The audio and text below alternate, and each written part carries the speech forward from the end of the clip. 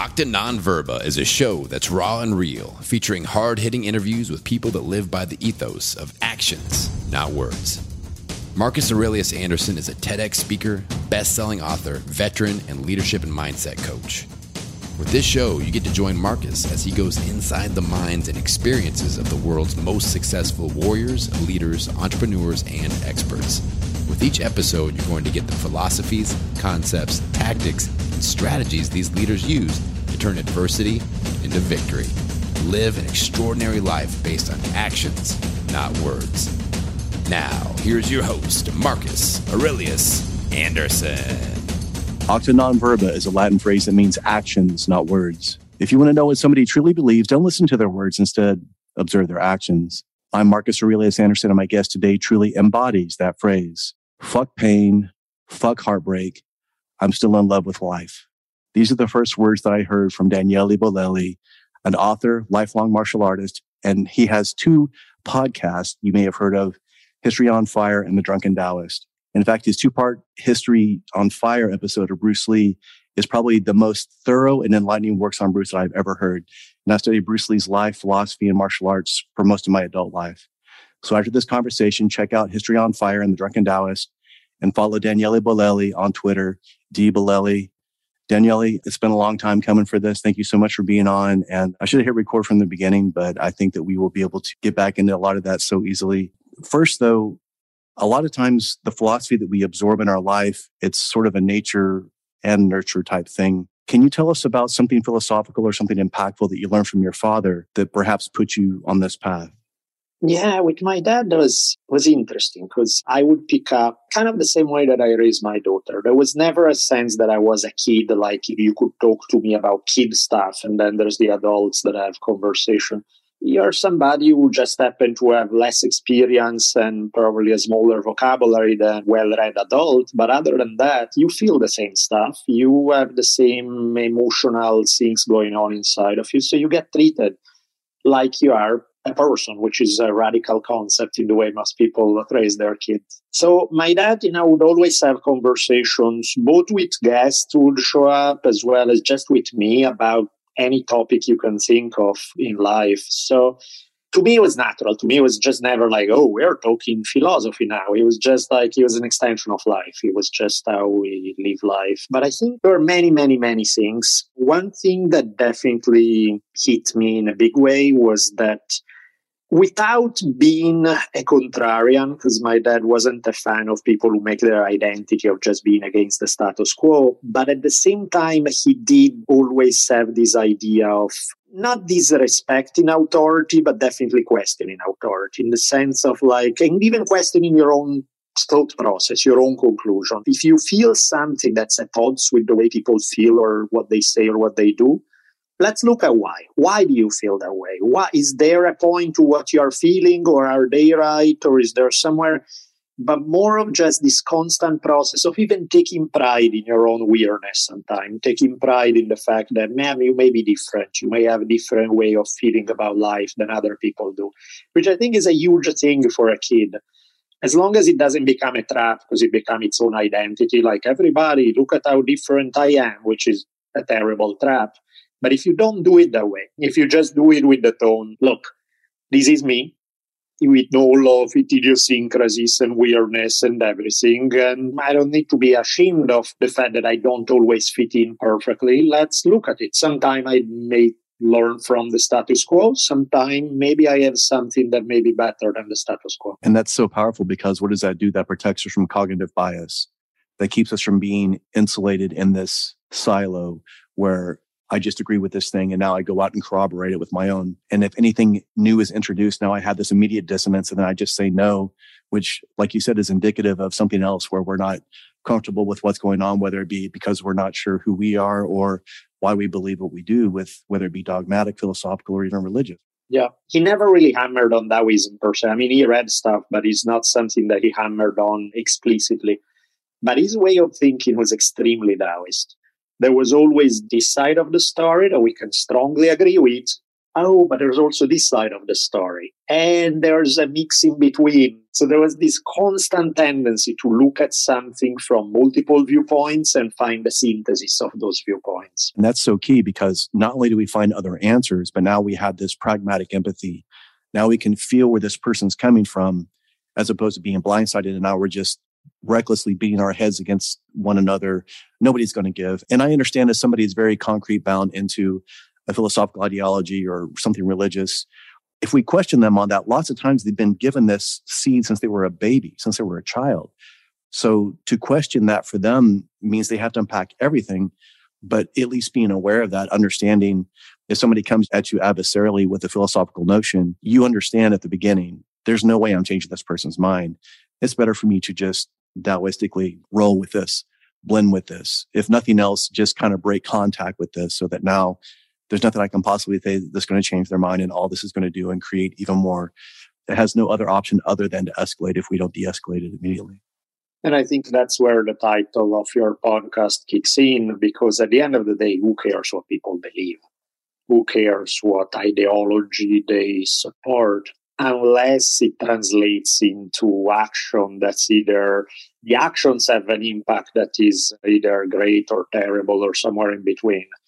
So I'm more concerned about the outcome action-oriented than it is about what beliefs you profess. It's like, you are super Christian or Muslim or whatever. It's like, who cares? Like, show me what it means. It's like, does it mean that your Christianity makes you nicer to your neighbors? I like it. I don't have to share the same beliefs. I like it. It's great. I'm down with it. Your Christianity makes you a judgmental asshole who wants to burn people at the stake. Oh, we got a problem, you know? That's why I don't care what labels are attached to people's ideologies, like whether they are religious or not, which religion, which politics, which anything.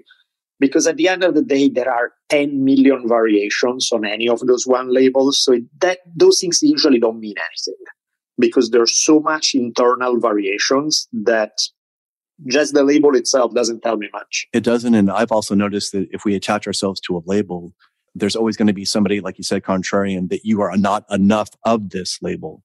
You are not Taoist enough, Zen enough, Christian enough, atheist enough even. And it just doesn't mean anything. At the end of the day, like you said, philosophy is only as good as the person that's using it. And then again, it's a tool, but am I really willing to do that deep work? Am I really able to look at myself and say, why am I so goddamn pissed off that this person questioned me on this? Why? Why am I not willing to look at this? Or why am I so upset that I can't change this person's opinion? Like you said, at the end of the day, I can't.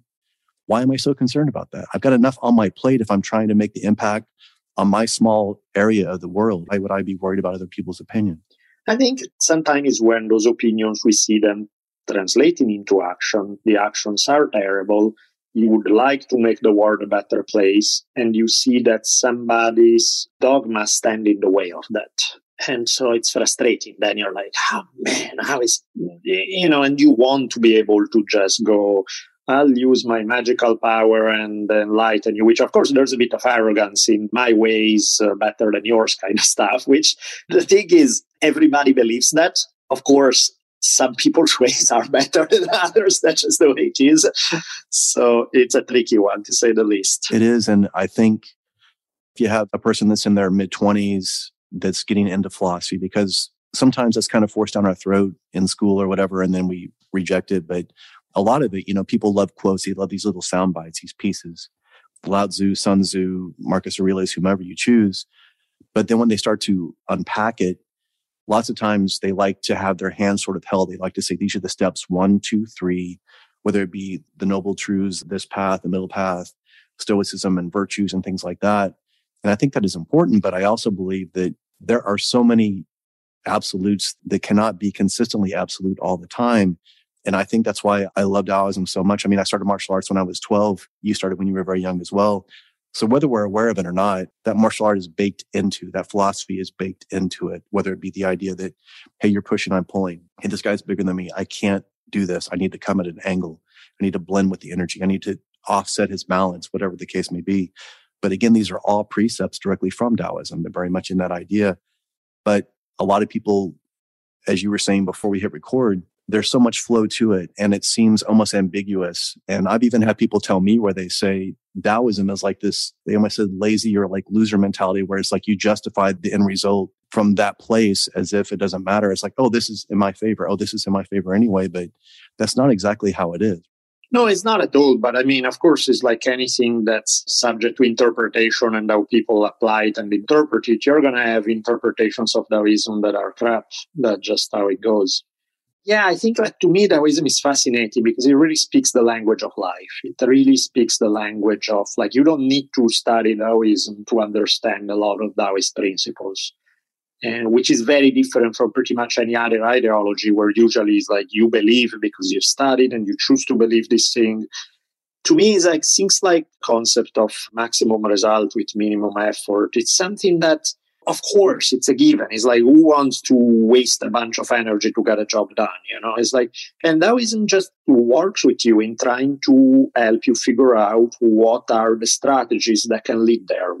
And of course, the problem is that the strategies change in every situation because everything is contextual. So while you can learn from the past, the present is always a little bit different from whatever past situation you may have run into. So you can make treasure of that experience, but you have to adapt it and you have to tweak it and you have to do all that.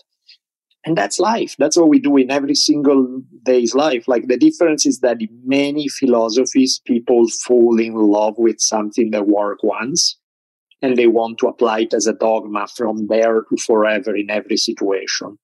Whereas Taoism tells you, look, just because you work once doesn't mean much. It may help you a little, but it may not at all. It may actually be an obstacle because you're trying to apply something that was a great answer to that problem to a different situation where that answer doesn't work at all. Yeah, we romanticize it. We become attached to it. We almost fetishize this concept or this religion or this philosophy. And then, like you said, now we're hooked into it. We can't even see beyond it. I asked Steven Pressfield, I interviewed him, and I was saying, does it get easier? Because we were talking about fiction and nonfiction, and he says they're both difficult. And I said, does it get easier to write the book? He's like, hell no, because every book is different. Just like you said, just because I have this idea of an outline and a precept does not mean that it's going to be easier. Lots of times it gets harder. Just like with Alexander the Great, like every campaign was different. And then you have to look at the morale of the people you're fighting, the context of the seasons, all of this. So there are so many variables. So again, coming back to this idea of whether it be Lao Tzu or Sun Tzu with the Art of War, that very much shows us that you have to not only be surprised when it's not bad, but understand that this is the norm, whether it be Murphy's Law, no matter how you say it. And Taoism, I think it was one of the ones I was listening to you with Joe Rogan or maybe Aubrey Marcus, but you were talking about how this is older than God. Like, just because gravity wasn't written down until recently doesn't mean it doesn't exist. So a lot of people, especially philosophically, or if they make it into a religion, is very much this idea of, okay, Taoism came before Zen, or this came before this. And they like to hold on to that because that gives them some sort of superiority or monopoly on truth somehow, which that's never the case. Can you give us a little bit of context about when Taoism came, what was it influenced by, and then how it kind of came to where it is now? Yeah, I mean, historically, it's kind of a mess because the reality is that Taoism, with its name, came into being somewhere, depending on who you ask, between about 2,600 years ago, 2,400 years ago, somewhere in there, roughly 25, give or take a century. But we know so little about, I mean, all that we have about, quote unquote, founder of Taoism, Lao Tzu, is almost entirely mythological, right? It's like, most of the stories are hilarious, they are funny, and they're obviously fake as hell, but, you know, they let you know that they are myths. So when you have to dig into real history, like clearly these Taoism codifies ideas that existed long before that. They are ideas that are part, if you look at many animistic traditions, many shamanic traditions, they have those kind of ideas. Taoism, whoever Lao Tzu was, or maybe more than one person, is people who wrote this collection of 81 poems that then went into the Tao Te Ching, which forms kind of the philosophical foundation of Taoism, roughly around 2,500 years ago, give or take a few. It was a period that was an absolute mess in Chinese history. It was the Warring States period, so the traditional order of feudal society of the time was collapsing. And so a bunch of different school of thoughts were coming into being, trying to offer a solution to the problems of the day. Taoism, Confucianism, bunch of others. They were all born around that time, trying to deal with the fact that their society was crumbling. And whereas Confucianism was going in a very understandable, Confucianism is perfect for everybody in that sense. It's something everybody understands. It's like, don't be a dick. Don't do bad things. Do good things. Stay away. It's very regulated to a level that anybody can understand, which is useful to some degree. Of course, it's very limited because it's kind of dogmatic in that sense. It's like list of bad things don't do, list of good things you should do. And Taoism is saying, okay, that's great for elementary school, but once we pass that point, life is a little more complex. And I think that's why there's so many blurred lines between that, Zen. If we look at many Zen masters, even like Dogen, I mean, he literally was like, sit down and shut up. Just go. Just be with this. Just be aware of this. I mean, so many other ones were so concerned about. Even his idea of the act of just trying to sit down and meditate was in and of itself enlightenment. Not this place you magically ascend to or whatever it is. And then even if you do sit down and meditate and have this enlightenment, it doesn't mean anything if you're not going to apply it or if you're not going to continue to try to consistently reach that level in some capacity. Yeah, that's why there's that beautiful Zen line about the miracle of drawing water and chopping firewood, right? Where there's this idea of like daily life is where the real thing happens. The mystical experience is like, it's cool, but it lasts 2 hours. It's like whatever, it's like it's limited in time. It's what you do with it the entire rest of the time that changes everything. It is. And it's also neat too how there was one that I read where it said that if you think you're enlightened, go spend the weekend with your family at the holidays. It's like all these things that have been there that you think you've worked through, or again, this idea of having presence, right? Even in combat, in this martial capacity, anybody can meditate in a garden, but can you have that presence when that person's trying to take you down or rip your arm off or swing a blade at you or whatever the case may be? And that's when we need it the most. Absolutely. And that's a dynamic state too, because it's not that you get it once and you have it forever. It's like you can have it several times and you're like, man, I'm awesome. And then the next time you really screw it up and you're like, wait, wasn't this magical state that I achieved? It's like, yeah, and it gets easier to keep it with you once you have it a few times, but you're constantly back in the game and sometimes you're not going to play your cards well. It's not a guarantee. It's not a fixed state. It's a dynamic state that's constantly moving. That's it. And again, back to that Taoist idea, because I love all these other philosophies, but at the same time, they all say, these are the rules, do this. And then you say, okay, I am trying my best. And I still fucking fell down. I'm still broken. Now what? And many times they don't have an answer.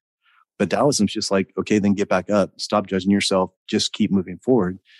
Again, the first time you try an arm bar, it's not going to be perfect. But if I'm worried of trying to do the arm bar, or I tried it once and now I sucked, or it worked in drilling, but it doesn't work in a live roll, it's like, again, these are all these levels. This is the importance of the journey, the warrior's path. Yeah, and I think that's something that has been on my mind a lot, this idea. Because I was looking at myself lately, realizing that something has fundamentally shifted in me in the past year or so, where I feel I'm probably in a healthier mental space than I've been in a long, long, long time. I feel better. I feel more serene. I have less anxiety. I have less things like I used to have like pretty much my entire adult life. I've had ultra violent dreams. I haven't had one in a long time. So I'm looking at it. I'm like, who the hell is this person? This is different. This is not who I have been. And it's funny because when people are transformed and by the way, transform, I don't even mean to imply because tomorrow something happens and I'm in a completely different space. I don't mean like, I've made this jump that now I'm up. But for the time being where I'm at, when people find ways to shift, to transform themselves, they usually come up with stories and they tend to be simple stories. They're like, I was lost and then I went to the jungle and did ayahuasca and I saw the light and now everything makes sense. Or I was lost and I started doing Wim Hof breathing and everything is great. Or I went to therapy and I saw the light. Or I found Jesus or whatever, And it's always a simple tale, like one thing that turns it all around. And I'm like, I don't know if these people are lying or if just their experience is very different from mine, which is also a strong possibility. Like my experience is nothing like that. Like, if you tell, how did you go from point A to point B? I have no damn idea. Or rather, I kind of do in the sense that I can start listing things of like, oh, that helped me about 0.5%. And that other thing helped me 1%. And that other, but there is never one method, one path, one thing that turned it all around. I feel that it was 10,000 different things, all tiny, tiny bit moving the needle by 1 millimeter, throw in luck into the picture, throw in some factors I can't even think of, and then I see a shift. But I find that so often people then, again, maybe that's their experience, or maybe they oversimplify what really was going on, and they turn it all around this one thing that makes all the difference. Again, possible that that's just their experience and is very different from mine. But yeah, mine is chaotic, messy, and there is no clear cut. They do the 12 steps that take you from point A to point B. It's like, yeah, that's not my... I wish it was that way, because then I would be the happiest person if I could just somebody else who's struggling with things and I can say, just do A through Z and your life will change and everything will be great. It would be awesome. It would be fantastic to have that. Not my experience. I don't know if that's how life works, but definitely not my life. My life's the same way. And I agree. I think that sometimes, like you said, maybe they're looking for this magical thing or whatever it is that they can latch onto. I believe you made a comment like this in the last History on Fire with Bruce Lee, how that it's like, tell me the truth. Tell me what to believe. I don't want to have to think anymore. I don't want this existential crisis, because being lost on the path is part of the path. But nobody loves to hear that, especially if you're in it and you're like, I don't even know what direction is north at this point. I don't even know where the hell I am. And that's a very scary place. But once you can do that, for me, once I stop waiting for somebody to save me is when I save myself. It's like, I've got to fucking figure this out, whatever it is. And I have to move forward. It may not be ideal. It may not be pretty. It will absolutely be messy. And I will fall down and fall backwards many times. But the only time that we don't continue to evolve is when we don't try, when we don't try to grow, when we don't question. Doesn't mean you have to do it 24 hours a day. I mean, even 5 minutes of mindfulness or whatever it is to put yourself in that place, that's still something. Better than zero. I'm a big fan of the idea that the difference between 0 and 1 is greater than the difference between 1 and 10, even though math will not agree with me. But it feels that way, because doing a tiny step in a healthy direction compared to 0 step, it's humongous, because that means you beat some inertia. You beat that force that keeps you stuck in one place. There's movement. Now, can you go faster and further? Yes, in an ideal world, that's great. But even just a tiny bit. Like, I was using purely on working out, but honestly, it can be the same thing with anything, right? From healthy eating to meditating to whatever that may be. You don't have time or discipline or dedication to do an hour a day of that thing that you know will be good for you. Don't. If you can, there's no way bashing your head against the wall if you can't do it. Can you do 10 minutes? You can't. Can you do 5? What's the minimum you can do? And start with that. Start doing 1 minute. That's it. And 1 minute, it's so tiny that we don't even have the excuse of time or anything. It's like, I can do 20 push-ups a day. You know what I mean? I can do whatever, something. I can cook myself one healthy meal in a week. It's not the end of the world.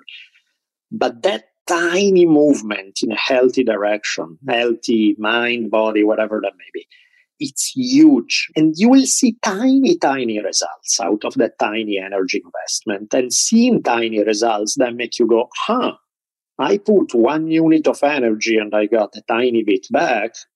This kind of inspired me to put a little more energy into it because I like the results.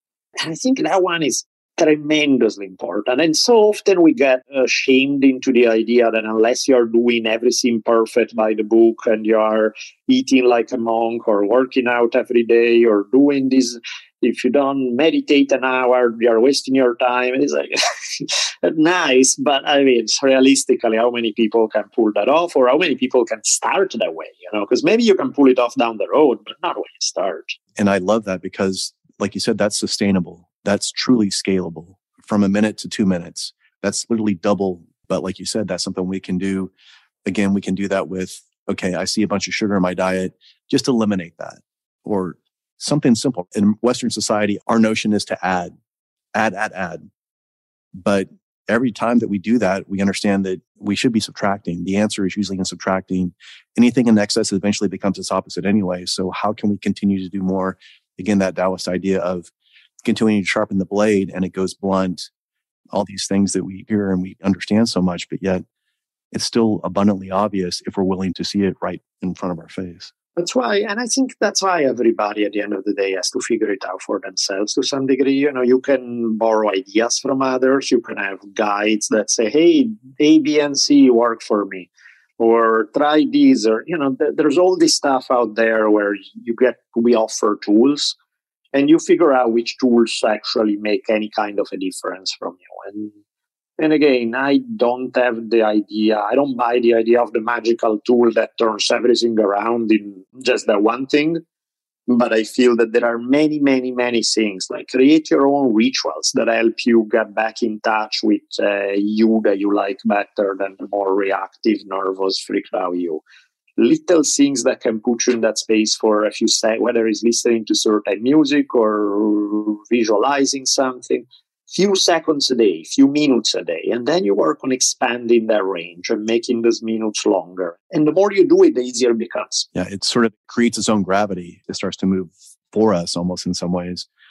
And again, even this idea of there's a million different variations on meditation, but for most people, they don't need more concentration in one area. They just need to fucking let go.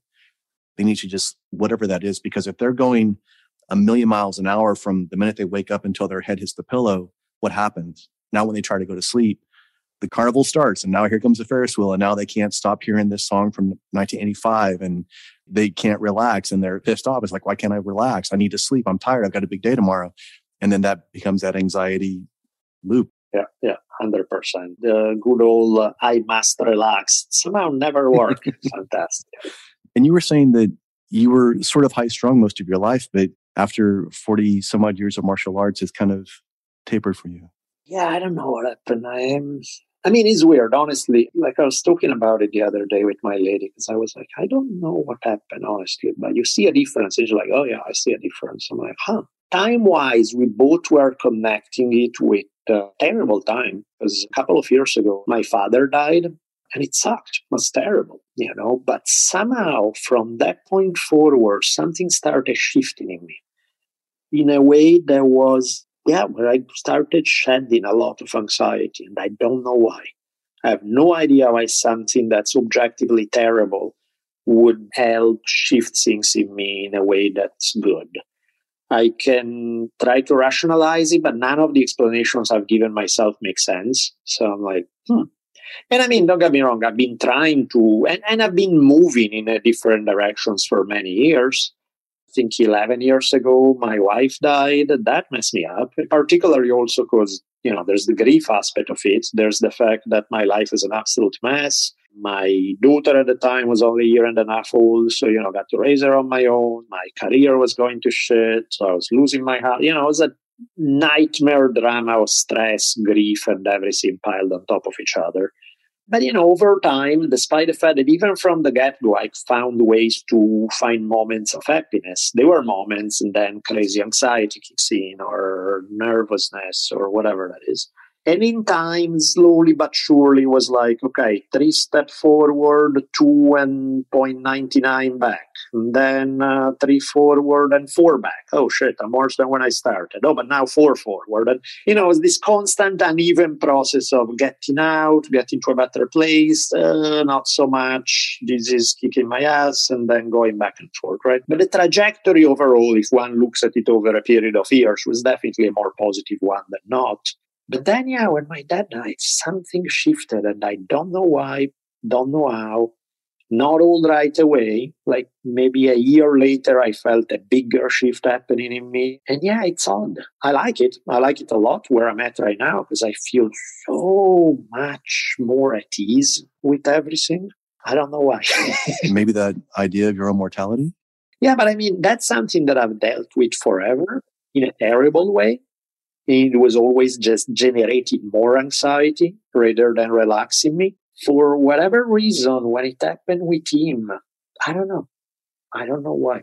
but something shifted in a way that relaxed me. You're in a beautiful place. I'm a terrible guru. I could just come up with this is the method, you guys should do this and that, and this was this. It's like, I don't know.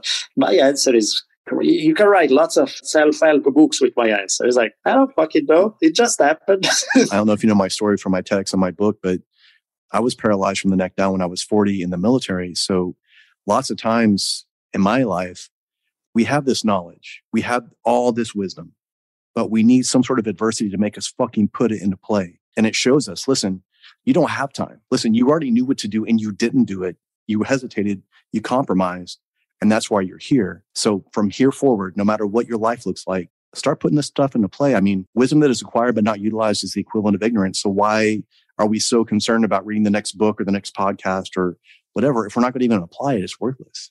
So that's what happened to me. And then that gave me urgency in the most positive way that I could. And then continuing, like you said, questioning everything from what is this fear or what is this desire? And then being able to really look at it nose to nose and say, is this what I want? Or is this what other people want? Or is this something that, like you said, I've romanticized for the last 25 years, but yet now that I'm here, it may not be what I want. Yeah. And big events in that scenario certainly can put things in perspective and make you face your choices, face how you live your life, 100%.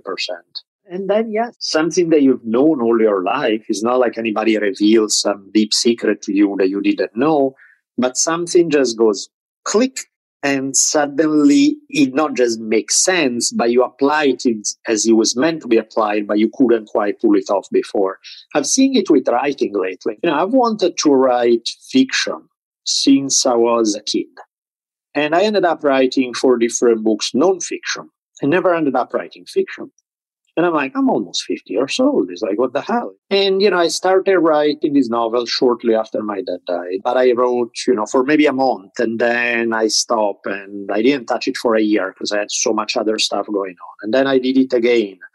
And I didn't touch it for 6 months. And so after a while, I'm like, at this rate, I love what I wrote, but at this rate, it's going to take me forever to get anything done. And I had this idea about, I need to feel a little bit inspired. I need to feel this. And one thing that happened was going on vacation.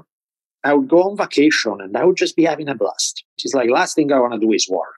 Let's go to the beach. Let's go do this. Let's go have fun. There would be 2 hours in between where I'm like, we come back from swimming. We're going to dinner in 2 hours. I'll get some work done. And so I start writing. And I get more done in those 2 hours than in 12 hours staring at the screen at home. And I'm like, whoa, that's interesting. And I've been somewhat able to replicate it at home, where there's less of all this build-up resistance, this and that, and okay, I sit down and I start writing. And it sounds so simple that it's like, well, yeah, of course, but how the hell? So what happened to all the years before where you didn't do that? And I'm like, I don't know. I'm not sure why it was so hard before, and it's so much easier now. And really something is, I feel that there's a process that we go through, and a lot of the time, whatever happens to us, we have stories that we tell ourselves that may or may not be accurate about what's actually has been happening. Who cares? At the end of the day, whatever helps you sleep at night and makes you more motivated the next day. But there are definitely things that sometimes is like, did I figure out suddenly a magic secret about writing that's making me do it better now? It's like, no, the exact same thing I've always known, but now it clicks and I can do it, and before I couldn't. It's almost like when, again, Flesh and Bones, where they talk about they whack the student on the head or the bell goes off or whatever it is. And like you said, who can say what it is? But the most important thing is, 1, that it happened, and 2, that we're willing to continue to do it. Yeah, there's that Zen koan that always pisses me off because it's the last thing you are in trouble. But there's that old Zen koan about there's a live duck inside a glass bottle. You want to pull out the duck without killing it and not break the bottle, which of course is physically impossible. There's no way to do it. And the Zen answer to that, when you're like, how can it possibly happen? They go it's already out. And it's like, no, it's not. It's in the glass bottle. But the reality is that sometimes when things click, it's already out, and you don't know how you went from an impossible situation where you couldn't get out to suddenly it's out. And you're like, wait, what just happened here? And I really feel that sometimes there are internal processes that are going on that we are not even aware of half of the time, that where the work is being done. And then there's luck. There's also definitely luck, which we can favor or not based on our choices. Yeah, I'm not a big believer. Like every other self-motivational book kind of thing is all built on the grind and work hard and this, which is definitely better than sitting on the couch doing nothing. But at the same time, it's not always such a straightforward process. It's not always just this willpower kind of game. Some of it, for sure. And I think, too, that comes down to know thyself, to our self-knowledge, to our experience. So many people want to put all these building blocks or all these systems or whatever the newest formula is for success. Like you said, hashtag no sleep, all this bullshit, right? But if there's no foundation of knowing who the hell you are, if you haven't cracked yourself open, if you haven't had adversity knock you on your ass and you really start saying, do I want this? Why am I doing this? Until you have that knowledge, it's a foundation that's just like sand. Try to put stuff on it. And these people have been successful with it. Like you said, this is sort of their best guess. It just happened to work for them right now. And of course, they're going to try to build a platform around how all these people that it's helped, but they may not talk about the thousands or millions that may have tried it and maybe it didn't work. Doesn't mean that it's not valuable. No, but at the same time, it depends on the user and how they're applying it. Yeah, and a lot of it, there's that survivor bias of telling the success story, where it's like, yeah, it's kind of like my dad once interviewed Michael Jordan, and he made him crack up because he had, I don't know if you remember, there was this Michael Jordan commercial about him missing, I forget how many shots, and I failed, and I failed, and I failed, and that's how he became Michael Jordan. Which on one end is a great message because he's saying, yeah, don't let failure define you. It's part of a process toward greatness. Love it. On the other hand, that's where my dad went. It was like, hey, I played a lot. I missed just as many shots, but I never became Michael Jordan. What's up with that? And, Jordan was cracking up because he was like, yeah, okay, that's true too. And I think that's where sometimes the stories get a little, on one end, I like them because they inspire people, right? It's like, try hard, put all your willpower, do this. That's great. On the other hand, there's an element of shaming people who can get the same results. And I'm like, you know what? It's not always their fault. It's not always because they didn't try hard enough or they didn't have a discipline or willpower, or sometimes it's just bad luck. Sometimes, if you pitch 10,000 projects, nothing went anywhere, but you got better and better and better and you work on yourself and you pitch it at that time, doors open. You pitch it 6 months later, nothing goes anywhere. 6 months before, nothing goes anywhere. So you also have to be at the right place at the right time. There is, we don't like to talk about luck because it feels very disempowering. It's like, you don't have control over luck. You have control over everything else, but not on luck. But, play cards. Yes, some players will get amazing results with crappy cards. But if you keep getting crappy cards over and over and over, you can only go so far. So it's not a complete luck thing, and it's not completely skill either. Skill is huge, and luck plays a role. It absolutely does. And I think that's so important because, again, if we have this plug and play idea of a formulaic A plus B equals success, and then they're like, I'm doing all this. And then they think that if I'm not doing it enough, or like you said, they beat themselves up intellectually in the process. And I think that it's very dangerous because almost like a New Year's resolution, sometimes this is the last time this person is going to give everything that they have to anything. And then if they sacrifice everything for this and then it's pulled out from underneath them, now they're like, that's it, I'm done. And they just live quiet desperation for the rest of their existence. Yeah, a lot of self-help by oversimplifying stories sometimes has the effect of like religions that make you feel guilty and ashamed about your inner nature all the time. It's always there's that whipping yourself over. Is it because I haven't tried hard enough? Is it because I allow myself to watch Netflix twice a week? I should have grinded harder. And it's like, no, that's not it.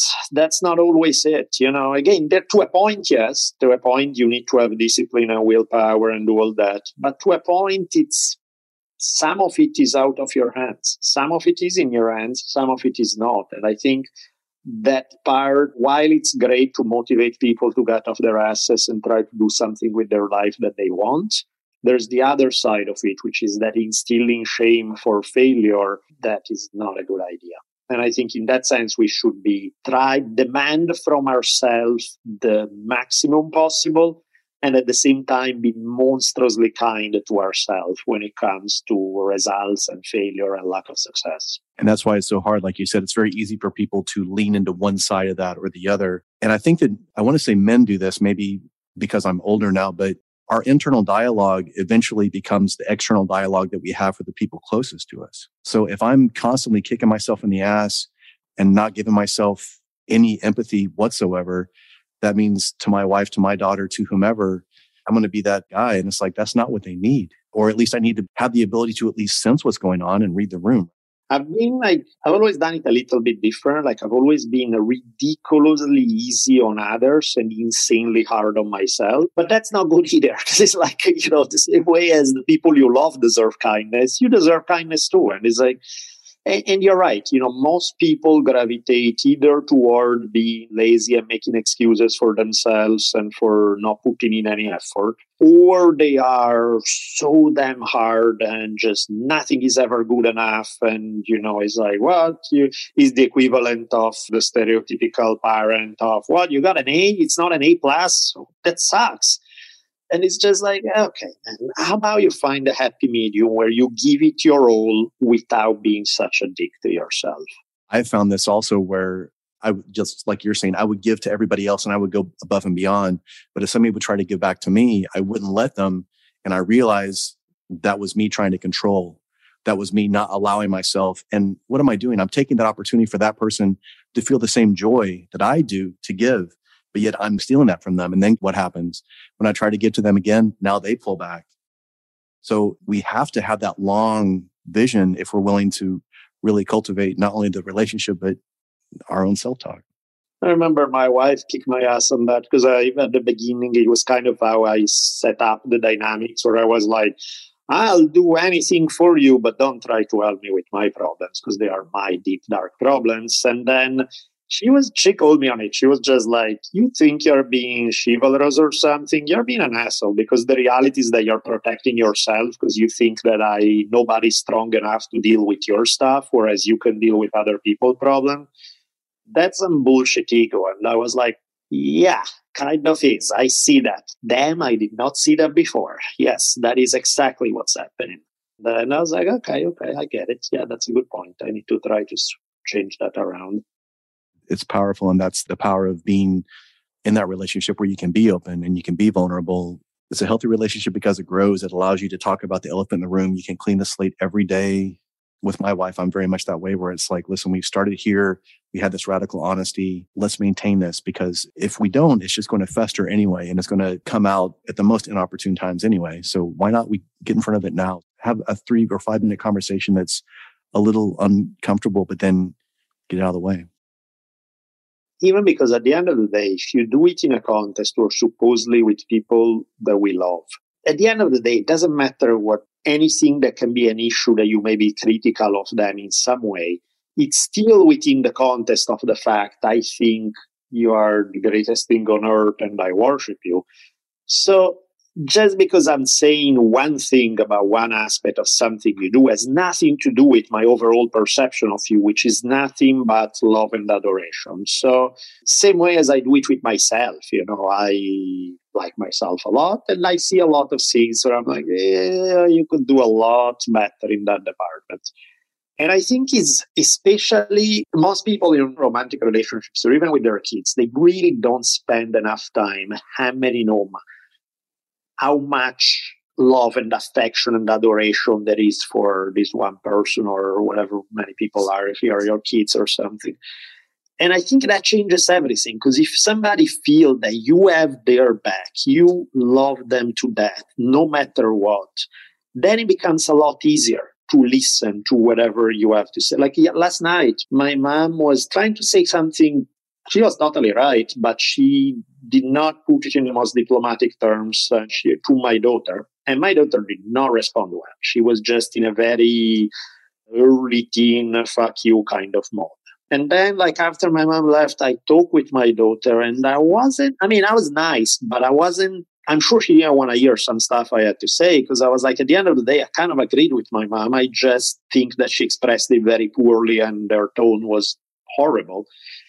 And so I started tweaking it. But, I also have this thing where I'm constantly reassuring my daughter of how highly I think of her, how much I love her, how much this, how much that. So this little thing I have to say is not a criticism of who she is. It's a criticism of a tiny bullshit habit that you can get over in no time and is going to make you even happier and everything. So no biggie. And then I have her do the same thing with me. I have her give me advice on things where I screw things up, where she thinks I can improve. So it's understood that none of these things mean anything bad about who you are. It's a process of let's help each other. At the end of the day, we're trying to both be the best we can and improve a little every day. And sometimes, putting it in context too is you're dealing with some shit that I've been dealing with my whole life. I'm slightly better than you at it now because I am 35 years over you in practice. But it's not like I'm not dealing with it today. It's not like I'm over it and I don't understand it. I get the same dynamics. Here is where we can tweak it. And I'm not saying my experience it's exactly yours, because yours is going to be different. But there are some commonalities. And suddenly I essentially saying the exact same thing to my daughter, and she listened to me and she's all happy and she's like, oh, this is great. And I'm like, how weird. It's interesting too. Like you said, we learn and we learn and we learn, but eventually it's to the point where we start forgetting things. And then it takes life to remind us of, the importance of that communication. The importance of that love, the importance of all those things. But yet when we take it for granted, they say you don't know what you got till it's gone, but that's not true. We just assume that we will always have it. And that's where we get caught in this cycle sometimes, where it's like I'm trying to constantly go to this place, but I'm not even aware of what's going on right here next to me. Yeah, I'm a huge fan of the idea of taking breaks from the things you love. Never mind from the things you don't love, but even from the things you love. It's like if you train martial arts all the time, at some point, and it's going to happen because of injuries, but at some point, otherwise, take a month off. And it's weird. Half of the time you see people coming back, they're better than when they were practicing 4 hours a day. And you're like, how did that happen? Or because there's a different motivation, there's a different presence. You want to be there in a way that you didn't want to be there when you were there 4 hours a day. If you eat certain foods all the time, give it a break for a month. See how insanely good it tastes when you get back to it. A relationship, some time apart, occasionally is really good. Having you miss somebody. There's something good about having a few days where you miss somebody and you're so excited to see them again. And it's so going on vacation when you come back to your house looks magical. It looked like when you first moved in and you're like, you see possibilities in everything. You're 100% right. That's one of the tricks of the human mind, where we get used to stuff. And when we get used to it, we take for granted and we stop seeing the magic around us. Our perception gets squashed to a tiny band of what we could be. And stepping away and getting back in allow you to see it with new eyes, it's like pressing the reset button and refreshing the whole thing. Deprivation breeds appreciation, always. And, a little bit, because I want to deprive myself as little as humanly possible. Right. I still like to sleep. To bring the intensity back, whatever it is that you want. But yeah, it's funny how it works. It's really interesting how it can have a fantastic effect on things. It's something that, like you said, if we can at least bring awareness around it, everybody wants to change, everybody wants to do all these things and add this stuff. But like you said, if we can't even recognize when we're doing something that may not be advantageous, then the presence is completely lost. And now, no matter how many times, like you said, we beat ourselves up or try to grind on something, it's like, if you can't even see it when it's happening, it's kind of a fool's errand, and then you defeat the purpose. The beauty of Taoism, in my mind, is not so much about balance, but the capacity to adapt, because there's never really balance. If somebody attacks you or your daughter or your loved ones, like, I don't give a shit about balance. Like, I'm going for this person and I'm stopping them. I don't care about anything else because I can adapt 100% now. Bruce Lee, the one-inch punch, he's relaxed. Now he explodes. That's why he can get there, because he does it instantaneously, as opposed to a bunch of wasted energy, a bunch of tension that's not going to serve him, and at the end result. Ueshiba had a great line when they complimented his balance, and they said, no, I'm constantly losing my balance. It's that I regain it so quickly that you never saw that I lost it in the first place. And which is true. That's exactly what walking, that's what anything is. We're in a constant state of imbalance. Like when you walk, why do kids fall on their faces when they learn how to walk? Because they don't know how yet, where you catch the balance quickly enough. But eventually that's what happens is you're off balance. You're falling forward. That left foot is about to hit the ground. And if you don't adapt, you're going to hit the floor. But you adapt quickly. And then it's smooth and it's easy. Yeah, pain and discomfort are the best teachers. And that's why nature is so good at it. Not a big fan of that, but yes. They are, I think in fact, is in an ideal world, you figure out other ways and hopefully you find more mellow and kinder ways. But eventually, I mean, it doesn't even matter what you want or not, because pain and discomfort will find you regardless. So since it's going to find you regardless, might as well try to make use of it if at all possible. And there are opportunities there. They are not fun opportunities, but there's definitely the potential for stuff to shift. Yeah, we just have to have that just radical acceptance, that have some resilience and understand that adversity is going to be here one way or another. So don't hope that it doesn't happen. Just be aware that it's there. Don't live your life in fear, but also don't have this like idea that everything is rainbow and butterflies. And then that keeps us from being ambushed by it. And now when we expect it, it's like the punch that knocks us out is the one that we don't see coming. But if we go in, Cus D'Amato always told Tyson, he's like, listen, you're going to be hit. Expect to be hit. Expect to learn to be calm when you're hit. Expect to learn to have that resilience under pressure. That's when you need it the most. Don't lose your faculties in the middle of the melee. Sometimes when teaching history in classes, I would always use this image, usually at the end of a semester. Because sometimes, you look at any history you studied, you're going to run into so much ugly, depressing stuff that doesn't make you feel super optimistic about life. So sometimes it's exactly where I'm going is that weird, delicate balance. Because on one end, what happens is that in the face of so much evidence of ugliness in the world, there are two main approaches. People who pretend not to see. It's like denial. And so you can play, everything is for the best. Everything is wonderful. Eventually something, and that will shield you for a while until eventually something big enough hits you where it makes the whole castle of cards crumble. The other approach is the letting it depress you. So there's the fake optimistic through denial. There's the being realistic but depressed, which of course doesn't help anybody. And so my challenge there is like, can you be a realistic optimist? Can you look at all the horrible things that is out there without trying to put rainbows and flowers over it? It's still horrible and terrible, and you look at the monster in the eyes, and that's what it is. And yet find a way to be optimistic.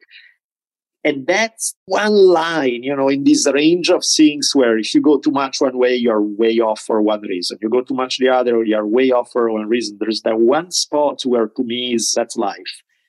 Because you will run into lots and lots and lots of things that will make you crack and that will probably crumble whatever construct you built around yourself to try to avoid dealing with the fact that life can be harsh. And at the same time, it's like, that's the challenge. It's like, how do you do it? How do you stare at the monster in the eyes and find a way to be optimistic? And of course, that's a whole other, once you acknowledge that that's the goal, that's a whole other chapter to open, because of course it's not an easy process. It's not a simple answer. But to me, that's the challenge, because, either one is a terrible answer. Realistic and depressed doesn't help anybody, you least of all. Optimistic in denial, you're just buying time until eventually something will bring you back to reality. So that sweet spot is a hard one, but I think is the only one worth pursuing that way. Hoping like an optimist, but working like a pessimist is kind of the most practical way to go about it. I agree. Daniele, I could talk to you for hours. There's a million things that I didn't even get to that I was wanting to ask you about. We can do that another time. That sounds great. Tell us about your podcast. Where can we find out more about you? And I love the work that you did on Bruce Lee, that 2-part series on History on Fire. As a matter of fact, Shannon Lee, who you're friends with, did the intro. So tell us a little bit about that. Where can we find more about you, support you on Patreon, all the things? Sure. So I have 4 books out. Hopefully I'm right now, because I'm finally find my stride, I'm finishing one more. So I don't know when the hell it's going to be published, but it's going to be my first fiction. I'm very excited. It's a historical fiction on Caravaggio, the Italian painter, who also happened to be a crazy gangster. And so it's I remember when Dan Carlin asked me, Caravaggio, I mean, a painter, whatever, but I'm sure his art is fantastic, but so what? I was like, no. Think Tupac, and Tupac being a painter in the 1600s, and then that's what we're talking about. So I'm doing that.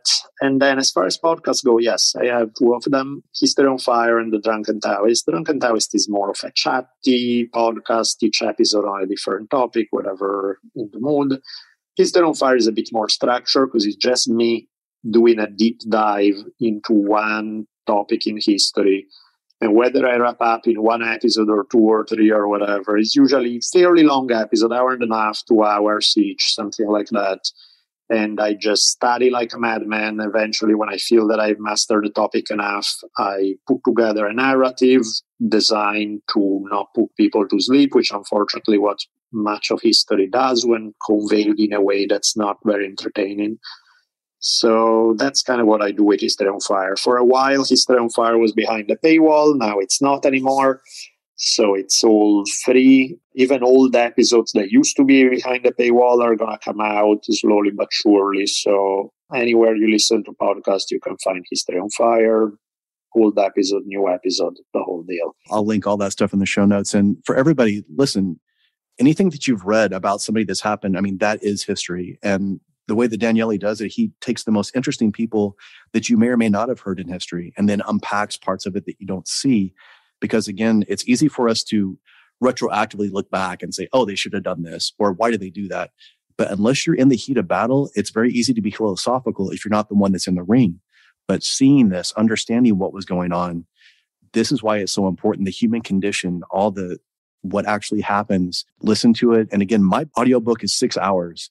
So what Daniele is creating takes sometimes 2 or 3 hours. So imagine the amount of content, imagine how he studies for this, and then he tries to condense it in a way that helps you right now. I mean, you have to go check these things out. I love it. Because, I don't exactly script the episodes, or rather I actually do, but then I depart from the script so it doesn't feel like you're reading to somebody. But yeah, I was calculating how much I write every year for that. I was like, Jesus Christ, that's like 3 books a year, pretty much, 2.5, something like that. So it's like, when I feel busy, I know why. And then with the Patreon, I got a bunch of extra stuff, all these incredible, you have all these Taoist lectures, a bunch of fantastic stuff. So there's all kinds of ways that you can enjoy his content and learn. And like I said, what you put in your mind is so important. And there's a bunch of worthless pap out there. Daniele's stuff is quality. It's not hard to go out there and enjoy it and support it in some small capacity. Thank you so much. Deeply appreciate it. And with Patreon, I'm enjoying, because, I don't want to just say, hey, give me your money for all the people who don't pay for podcasts, so you help keep it going. I mean, yes, that's sweet, but I also feel I should give something back. So I started doing really short episodes, like half-hour episodes, like mini ones. And it's so fun. It's a different way of doing history completely, of course, compared to doing the deep dives. But it's really a lot of fun. It's sometimes you take a small story, you get in, you tell the story, you make it fun, you get out, without necessarily the monstrous amount of context that I would put into the long episodes. And it's not better or worse. It's just a different way of doing things. And I enjoy telling stories in these different formats. So discovering the mini episodes has been a lot of fun for me. Absolutely. I look forward to your new book. I look forward to all of your other content. And thank you again for your time. I appreciate everything you've done. I look forward to talking to you again at some point. Wonderful. Thank you so much. Thank you for listening to this episode of Octa Non-Verba. If this message resonates with you, please share it out with others on social media. Hit that subscribe button and leave a review for the show anywhere you listen to podcasts. To learn more, please go to MarcusAureliusAnderson.com and join his Octa Non-Verba Inner Circle to get exclusive content, news, and information. Until next time, remember, talk is cheap. Live your life based on actions, not words.